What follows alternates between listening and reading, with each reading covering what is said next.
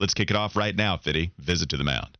Come on! We'll take you on right here, right now! Come on! Hurry up, batter. It's gonna be a short game, and I gotta get home for lunch. If my dog was as ugly as you, I'd shave his butt and tell him to walk backwards. Is that your sister out there in left field? Naked? She's naked? You think she'd go out with me?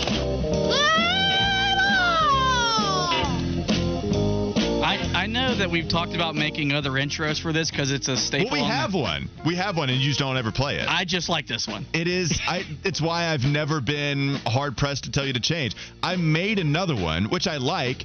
It's a Bull Durham intro, so I think people would like the scene, but it's just so good you're not going to be able to beat the great Hambino on the Sandlot. It's just not going to happen. I think what we could do is just have 2 visits to the Mound in the same week.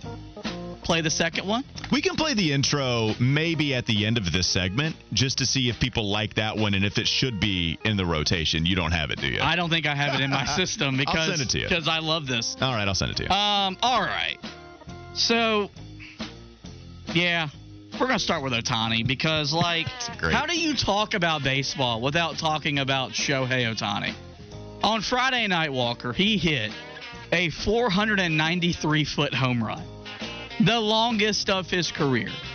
He now leads Major League Baseball with 31 home runs, which is 7 more than the second closest guy in the AL, and 3 clear of Matt Olson from the Braves, who leads the NL with 28 dingers. You know, Kyle talks a lot about this for the contract. You know, I think we all started at 500. It's moved to 550. There was an anonymous GM that said 550 is maybe the lowest point where he's going to demand. I've come around to the conclusion he's going to demand $700 million. So if you look at what he's doing in the batter's box and on the pitching mound, the guy is a legitimate MVP just because of what he can do in the batter's box, but also a legitimate Cy Young candidate. His K per 9, by the way, the second year in a row, Fitty, his K per 9 is at least tied or outright the leader in that category on the pitching mound. You look at his ERA, it's 3.02 with a 7-3 record. You look at what he did in 2022, yeah, his ERA was 2.33. It's absolutely bonkers what he's able to do. The K per 9, the ERA, the wins for a team that notoriously has not been very good in the Angels organization. This is the folklore type of stuff that you've heard with some of the other guys we didn't grow up watching. For instance, Bo Jackson, both of us missed him. He was the type of superhero, fictional character. There's no way he should be that good of an athlete. And he did it in 2 different sports, so you are still talking about a little something different. But I get that same feel with the type of skill set that Shohei Ohtani has. There's just nothing he can't do out there on the baseball field. The best to ever do it are not impacting the game in as many areas as what Shohei is. The best to do it in their own category are sometimes not even doing it as well as what Shohei is in one of 2 aspects he helps your baseball team. I don't know what I'm watching, but I do feel like this, Fitty. You know how we get the whole Bambino. He is this larger-than-life creature from beyond that is not even real, it doesn't seem. You hear all of these myths that these legends are all about. Shohei is that. Are we going to have children, or our children going to have their children, and they're going to be telling them about Shohei Ohtani, and they're not going to believe it? That's what I'm asking about with just how well he's playing right now. Yeah, no, and I think this is why, because I think we talked about this, I think the last time we did one with Wes in here.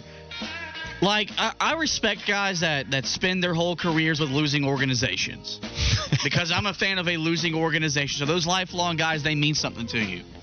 But I think it's very important for baseball itself, if the Angels aren't going to become a winner and be a World Series contender, for him to go somewhere, whether it is New York, either the Yankees or the Mets.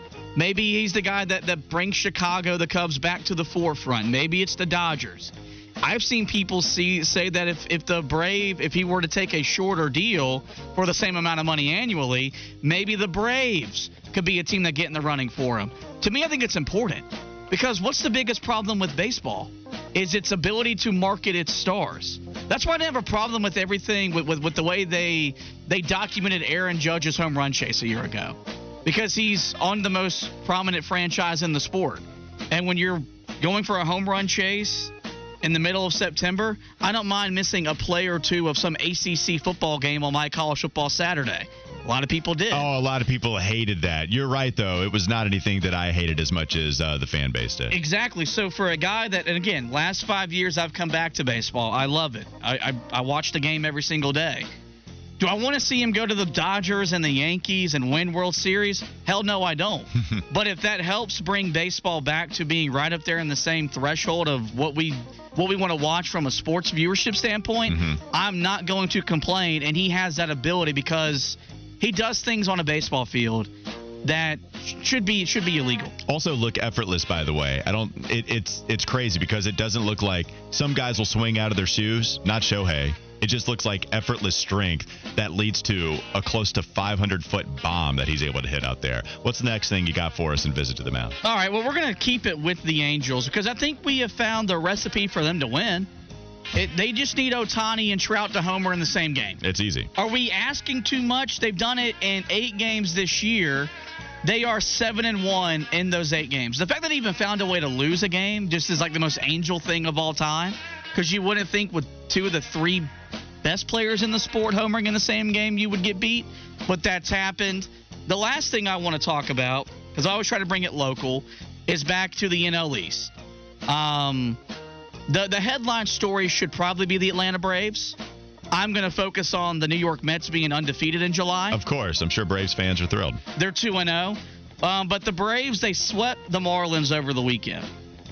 This is significant because before the weekend sweep, the Marlins were 14 games above 500. They were 48-34.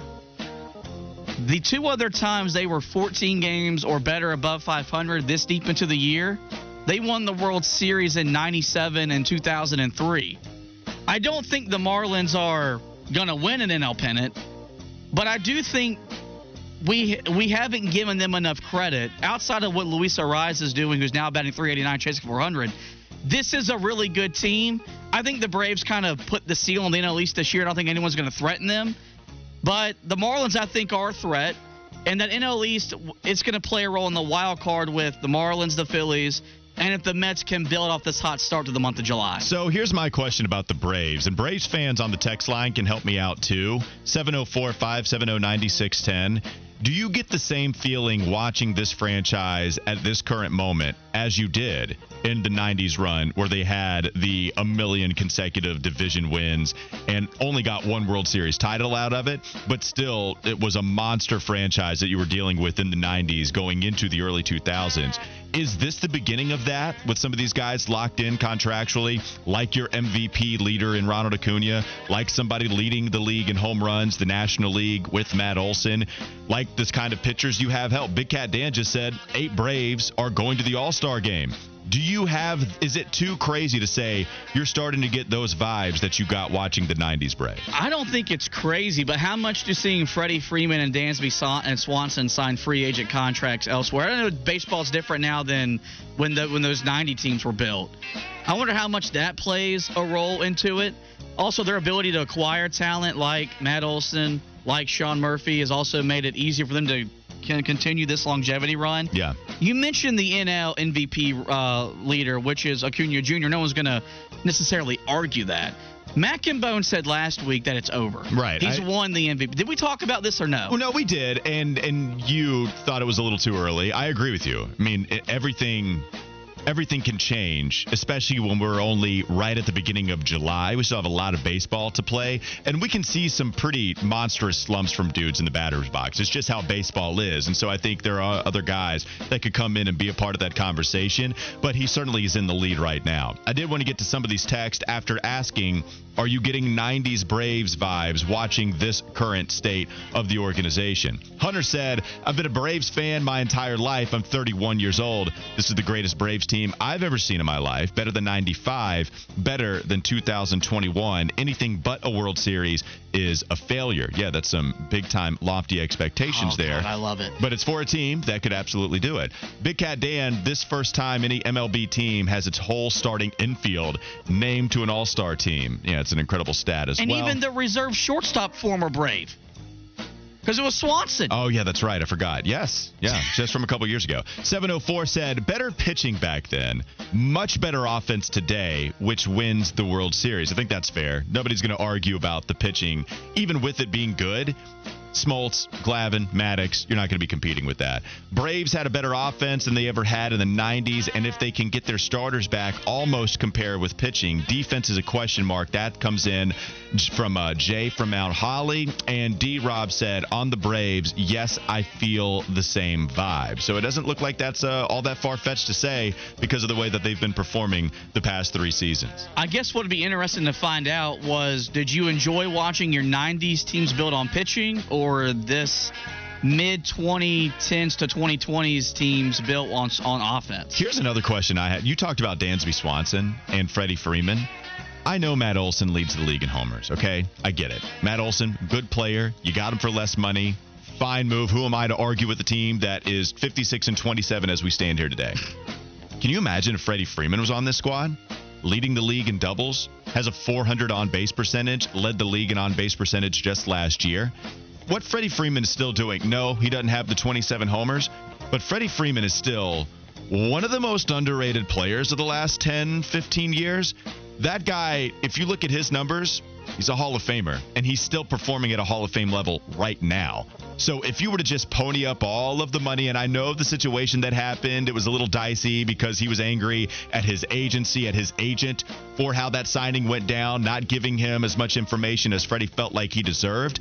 If the Braves actually got that done and Freeman came back, I mean, you have an even better hitter than you do with Matt Olson, who leads the league in home runs. It's crazy to think that even without Freeman, they're still doing this stuff. Yeah, no, he's basically Pujols light.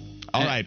Shade Tree also had a good point. Yeah. Is that 31-year-old even born in 1995? I can confirm I'm 30 and I'm 92, but I don't know what was happening in 95 because I was still in diapers at that point. I couldn't tell you what the ERA of John Smoltz was.